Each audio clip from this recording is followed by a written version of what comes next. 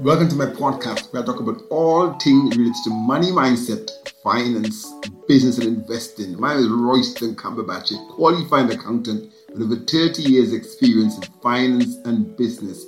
Coming from a very humble background, I have continuously challenged the assumptions and the expectations of what I'm capable of achieving for myself and others. Over the years, I've helped hundreds of entrepreneurs to decipher finance and to make more money and to run highly successful businesses. On this podcast, I will share with you tips, strategies, techniques, and tools that you can use to make more money, manage money better, and to maximize your success.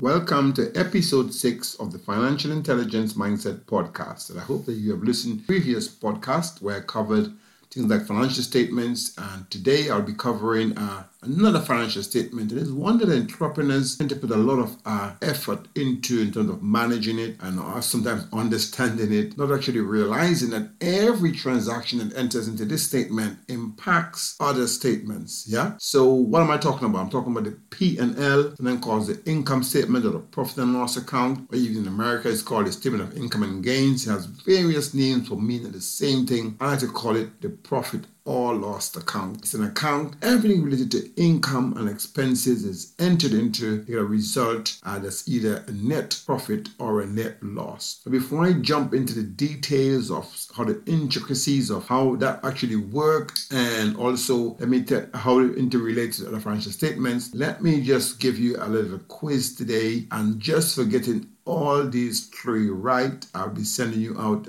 2 ebooks that will help you to increase your bank balance, number 1, and increase your profitability. Obviously, in this podcast, I will also be explaining the difference once more. Profit is not cash, and cash is not profit, vice versa. Let me give you these questions. You can email the answers to Roy, ROY@mmedu.co.uk. That's my money management education website. So roy@mmedu.co.uk. And I'll be sending you a couple of ebooks for free to help you increase your profitability and bank balance. So the first question: how do you go about calculating the profitability of your business products and services on a weekly basis? And number 2 is that why is it that you can be profitable and still run out of cash? And number 3 is what is your cash burn rate? BURN rate. RAT. Send answers to those to me and Roy@mmedu.co.uk,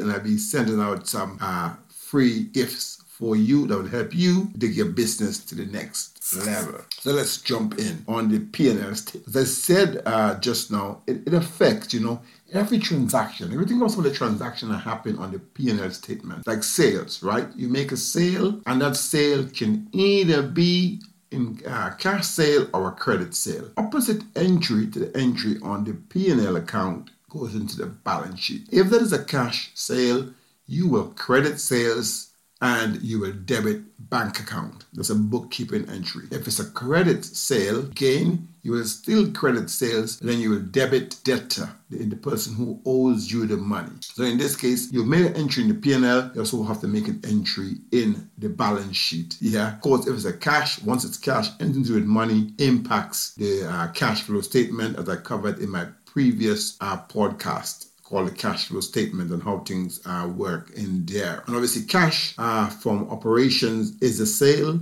Cash inflow from operations is merely a sale. Cash outflow from operations is merely expenses. So let's talk about expenses. There are various types of expenses in here, whether it's paying staff, whether it's rent, whether it's whatever it might be. There's so much expenses. Even tax is one of the biggest expense. People don't see tax as an expense. I see tax as a big expense.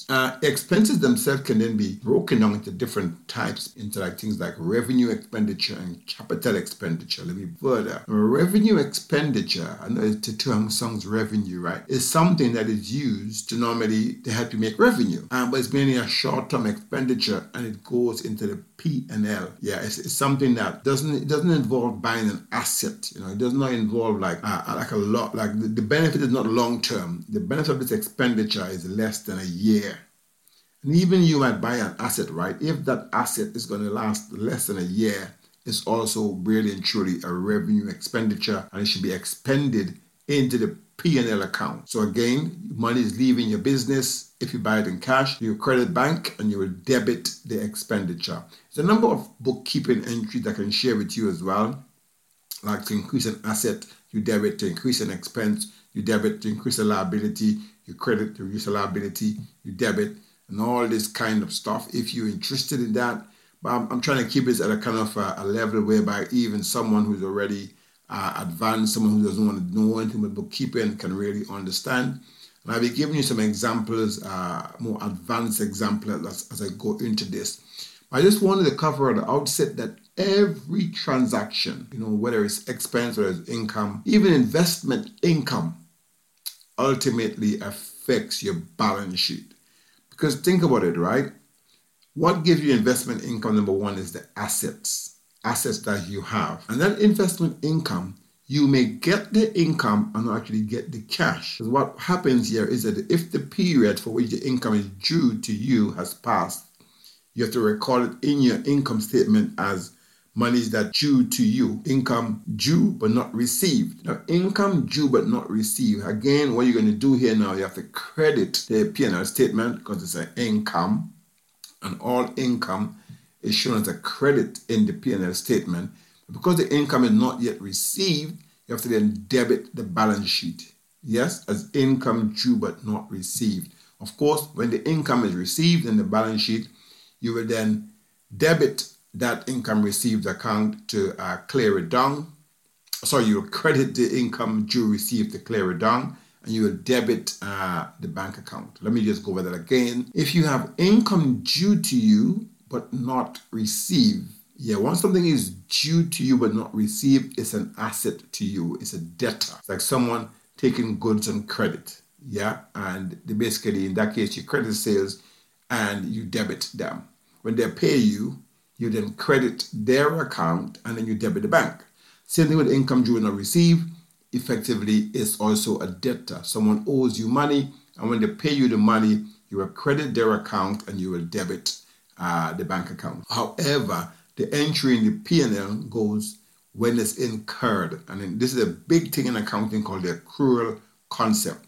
We account for things when they incur. And one of the fundamental reasons why sometimes you can be showing something in the P&L statement that actually impacts your profit, but in reality you haven't had the cash flow for it yet. It's something that to understand really and truly. That's why in business it's better to actually do things in cash. Matter of fact, when you go to do your VAT return, sometimes the taxman asks you, or you operate on a cash basis or the accrual basis, because it really impacts not just things like, your cash flow, but it also impacts, your profitability. It also impacts, your VAT return as well. Okay, that's some of the very, very, very basic stuff to do with the P&L, right? Now, when you look at the P&L, the top part of the P&L, we call the top line, is always revenue. Top line is revenue, right? And just below the top line, once you have revenue, any cost that is directly associated with the revenue, we call that the COGS, C-O-G-S, which is the cost of the goods sold. Even if it's a product or a service, there will be a cost that's directly related to that good or service, and we call it the COGS. Or if you don't have any, for example, materials or any labor directly related to your service, say you're just doing marketing, and then that's all you have is a marketing cost for your services. That's called the CPA, cost per acquisition, is the cost that you're going to pay to acquire a customer. What you need to do is to take away that from the sale to get the gross profit. So the gross profit is quite an important number, because depending on your sale price, depending on the price that you're charging for your products and service, it impacts your gross profit and also impacts your margin. And margin here is basically understanding the difference between the sales price and the cost per unit per sale divided by the sales. It's kind of a ratio that turns into a percentage when you multiply by 100. So margin is quite important, because the bigger your margin, the bigger your gross profit, and the bigger the contribution is to your net profit. That's why you have to get your price right. Now, the other thing that actually impacts your gross profit is also the cost of the sale. That's why these days I focus a lot on marketing as well, because a lot of people are doing services and they're not getting their marketing right. They're spending a lot of money on marketing and not getting the right customers. So I've even opened a marketing agency recently, and actually I'll help my clients to really target their customers better, to understand the target avatar and to understand, to track the marketing expense, because it's so important. When you're spending money on marketing, you really want to get the returns, right? I can talk about that in the future episodes, all to do with marketing. What I'm saying here is that if you're a service business and you're paying out costs for marketing, it's very important that you understand that the higher the marketing cost per customer acquisition, the lower your gross profit. And if you're in manufacturing, or whatever you do, and you run a barber shop, or barber shop is obviously a service. But if you're in manufacturing, say for example, you're selling, beds and sofas, and the cost that you pay to acquire the beds and sofas is basically called the COGS, basically. Is the cost of the goods sold, right? There might be some labor directly attached to that as well. So normally when you go into like manufacturing accounts, there's still like direct labor and direct materials costs, and those are basically part of the COGS, cost of goods sold, and those are subtracted from the cost price to get you the gross profit. That's enough on that, yeah? And you can have other intricacies to do with sales, like people like you might have a discount. You have to open the discount account, or you might even have people actually buy something from you and then they return it back to you. They have return inwards, return outwards. I'm not going to go into those detailed stuff right now.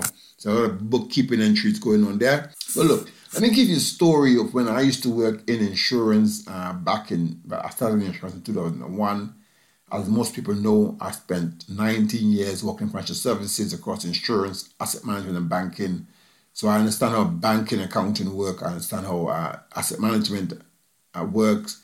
And I understand how insurance accounting work. I guess some people say I'm privileged. I just say I'm a hard worker, and I put myself out there, applied myself very much. Now, this example is one to do directly with insurance and setting reserves. Now, reserves it's an estimate that's put aside for future losses, future claims. It's called, one of the big reserves that we have is called IBNR, incurred but not reported. Is where something has happened. It's a claim has happened, but they haven't told the insurance company all the details yet. So the insurance company doesn't exactly know what the exact value is going to be to them, and therefore what exact loss they might incur because of this claim. However, what the actuarial department do in conjunction with the finance department, people like myself, is that we set reserve. We set aside an amount that can then be used to pay this claim. Now, why am I telling you all this? I'm telling you all this because it can happen to you as well in your business, but not necessarily claims. I'll come back to you just now and show you how that applies to do when you do things like bad debt provision. But in the case of the IBNR, you put up this reserve, and immediately, if you have a new reserve, what that does, to be quite honest, is that it impacts your balance sheet and it impacts your P&L. Not necessarily the new reserve itself that actually impacts the P&L, because what might happen here is that you may create the reserve and you create a kind of an estimated claims payout, right? Which could itself, could be a liability account against a reserve account. That can work. But when you have a change in the reserve, for example, when you reestablish, okay, right, this reserve is worse or better than we thought, that change in reserve impacts your P&L. For example, if the claim is worse than you thought, even if you recorded an initial reserve on the balance sheet and on the P&L, the increase in the reserve also impacts the P&L. So I'm trying to say to you here that the P&L is not just pure income and expenses. Reserves and putting aside money for unexpected losses also impacts the P&L. Let me explain to you now from a layman perspective. You just have a business, customers buy from you on credit, therefore they don't pay you at the same time. What that means is that some of them may not even pay you. And when you come to do your account at the year end, you have to set aside something called a bad debts provision. Put aside some money in case they don't pay you. And what you're effectively doing is setting up a reserve on your balance sheet. How does reserve work is that debtors are people who owe you money, debtors are assets, okay? What you will have to then do is to credit the debtor's account to reduce the amount that they might pay you. Yeah. And then you set up a reserve. Yeah. A reserve here means a bad debt provision. Effectively, the bad debt provision is like a credit account. But what you also do is to debit the P&L. You debit the profit and loss account with the expected amount of bad debts that might happen. And again, if afterwards some of the people who you thought wasn't going to pay you then pay you, it then obviously reduces the bad debt provision. Yeah, called almost like debt recovery.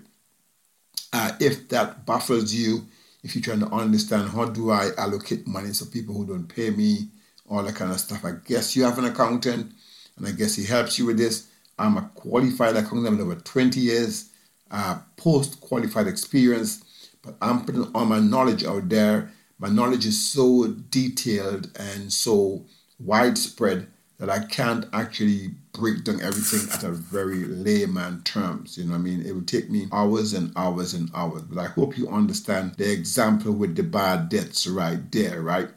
So for me, what's quite important is that when you're running your business, whether you are the owner, whether you are a sales manager, whether you're a purchasing manager, you have to understand a bit of financial intelligence. Understand how when you make decisions, impacts your business financial position or your business balance sheet strength or your business profitability.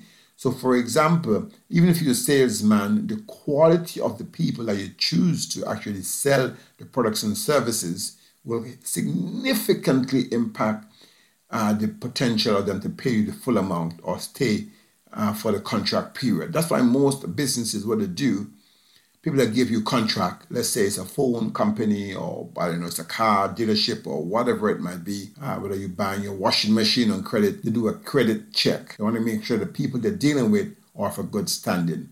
Unfortunately, many small business owners, they sell people goods on credit and they don't do a credit check. And therefore, they end up having to write off debts, as I was explaining to you earlier. Now, this is something that's really, really not good. Now, the whole concept of going into business and of taking any risk, like putting your money at risk or even borrowing money, which is obviously risky in itself to grow a business, is to get a return. It's called the risk-return theory. And the higher your risk, higher return. That's why, for example, if people are buying goods from you on credit and not paying you right now, you should be charging them more. Literally, you should be bumping up the price and charging them more because the risk is higher. Yeah, and similarly, in your business, if you are putting your money to do a business that's pretty risky in terms of just the products and services that you're doing, let's say, for example, dealing with rooftops, you're going to climb roofs, you have men on roofs, etc., then you have a higher insurance expense, right? And because the insurance expense is there, that obviously impacts your profitability. Therefore, it's a higher risk to get a return. If you have a big claim from someone, either the roof, you fix the roof and the roof is leaking, or either a staff fell off the roof, then all these things can impact your profitability, and it's important then to put your price up. Have an appropriate price. You obviously want to protect your profitability, as I said here, by having some insurance in place. So running a business is not just, let me set up a business, let me run a business, let me start selling goods and services. You have to think about all these aspects. Ultimately, you need to make a profit. In my estimation, you're there to make money. And how do you make money? You make money by giving significant more value than people are paying for you. They're paying for your products and services. And I call that value for money. But to understand that more, understand if your products and services are of great value, something called value proposition. And this is something I cover with my clients. The clients who work with me, I focus a lot on their value proposition, on value creation, on if their products and services are value for money, because all these things help to drive profitability. Let me give you an next example. When you come to borrow money, it's a key decision how you borrow the money, where you borrow the money from, what's the interest rate, because that significantly impacts your profitability. Yes, because there's an interest charge on the loan or interest charge on debt. And that interest charge is an expense. And that expense can then impact your profitability. So borrowing a loan is not just, bam, I want some money, let me just get some money in, bam, okay, let me just, credit to debit the bank. Now I have a loan in. I start to spend the loan on whatever I want to spend the loan on. No, there'll be a charge. There'll be a loan charge. And the loan charge is quite important because it impacts your profitability. So it's important that when you're making decisions in business, you are financially intelligent. You understand the impact of decisions on your business. Yeah. So everyone involved in running a business, as I said earlier, should be able to make better decisions. Should be able to step back and look at the bigger picture and understand how this decision will impact the financials. Yes. And doing that will lead to a stronger company. So just to recap, profit is important and cash is important. You need both, but they're not the same. As I mentioned earlier, you could be having a lot of sales in your business, and if you don't collect the money at the same time, effectively, if you have big sales and small expenses, you're showing yourself here a profit because you haven't collected the money yet. Therefore, you haven't got the cash in, right? You can be cash strapped. Yeah. The next thing here is that you can have a lot of cash that you had initially. You even had some profits as well, which is all good. But then you decide to go and buy a new piece of machine, or you decide to buy an asset, or you invest a big portion of your money in investment, which obviously going to give you an income in the future. But in the meantime, you just use a lot of your cash, and you haven't got enough money to even last the next few months. That's why I asked the question at the outset, what is your cash burn rate? Something that you need to know in your business, your cash burn rate. Hopefully I've just also explained why profit is not cash for you. Now, how do you measure profitability in your business? Clearly, you have to have the right systems and the right processes, and you have to really track your transactions. You have to record the transactions at the outset. And you can use tools like QuickBooks or Sage or Xero. You can use spreadsheets. I don't favor using spreadsheets. Only one of my clients, she went to cleaning business, a cleaning agency. She's got over 20 staff, and I just designed for her actually a spreadsheet as well to use to monitor everything, from income, expenses, which people should work for, everything, because I'm good like that, right? I can design spreadsheets to work like that. Basically, it's called like a client staff tracking matrix, you know what I mean? The spreadsheets are good, but if your business is simple, just use QuickBooks, pass everything to the bank account, link your bank account to your QuickBooks account, and you can instantly get P&L and balance sheet right away, daily. Literally, you can do that, yeah? Because effectively, you have to understand that not all cash items impact the balance sheet. But however, if you are tracking your cash book, say through a tool like QuickBooks or Xero or Sage, you can basically see your cash balance from a business perspective on a daily basis. Now, sometimes you can show cash that's in the business but not in the bank. That's a whole different topic. It's called timing differences. I might cover bank reconciliation as a whole next topic and another time. But one of the things you have to understand as well, that there are some non-cash flow expenses. For example, when you buy this machinery now and you then have to depreciate the machinery, again, you're depreciating, you're writing off a portion of the cost of the machinery, and that impacts your profits, but it's not a cash flow.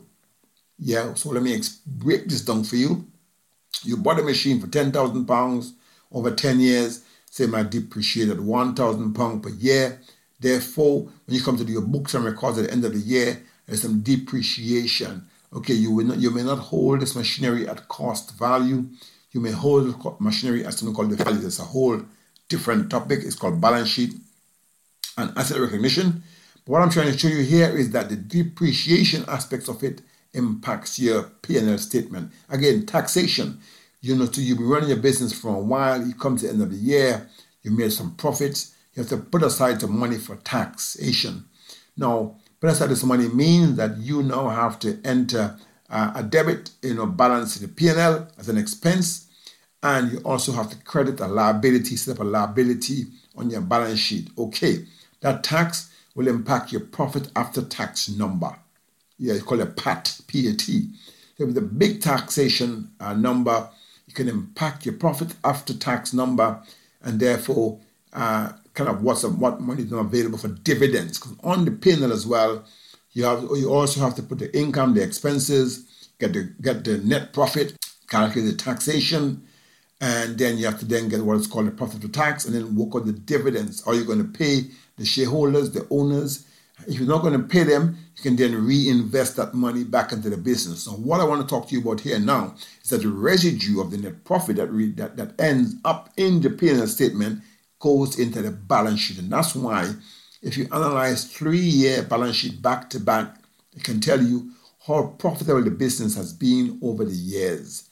So I'm saying here that just by analyzing your balance sheet for 3 consecutive years, it can tell you how much profits the business has been making. Yes, because the reserves from the P&L each year goes into the balance sheet. As a matter of fact, the P&L statement each year is wiped clean. A P&L is for a period.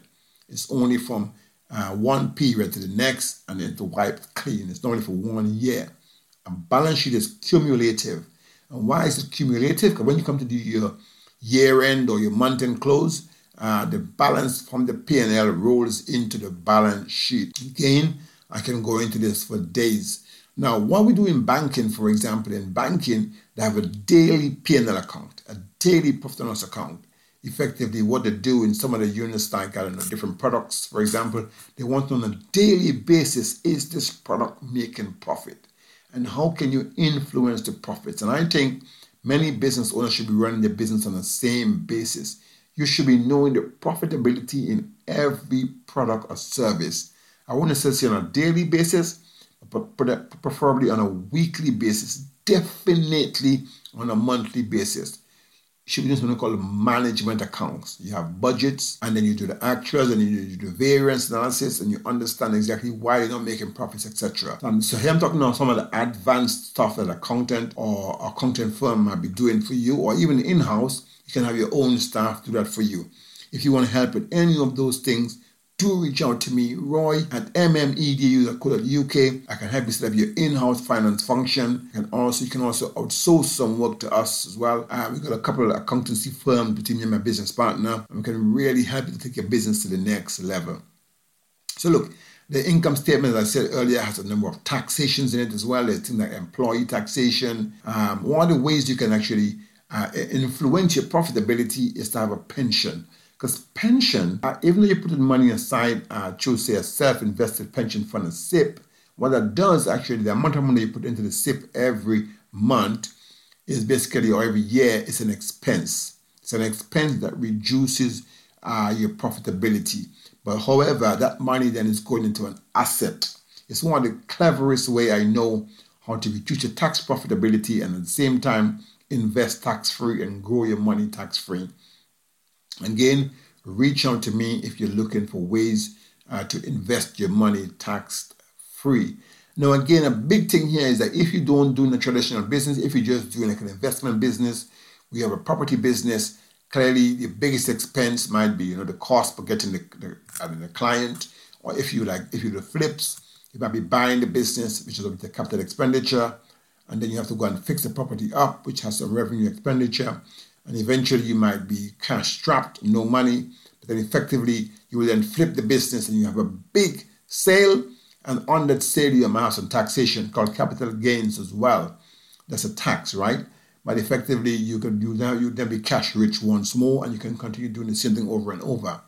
Now, if you're just a property guy, you're just doing leases or rent-to-rent deals, your biggest expenditure again might be, well, obviously there's no mortgage if you're doing a rent-to-rent deal, but then you might have to do some marketing to get the clients in. That's actually an expense. Then you may have to do some agency fee if you have to pay an agent, pay cleaners or whatever it is, if it's a service accommodation. There may be a number of expenditures associated with this. Obviously, the big income is getting the income from the tenants, right? And because you're doing a rent-to-rent business or you're doing a property business, you cannot really put the properties onto your balance sheet because the properties are actually on the landlord's balance sheet. You're just like the agent.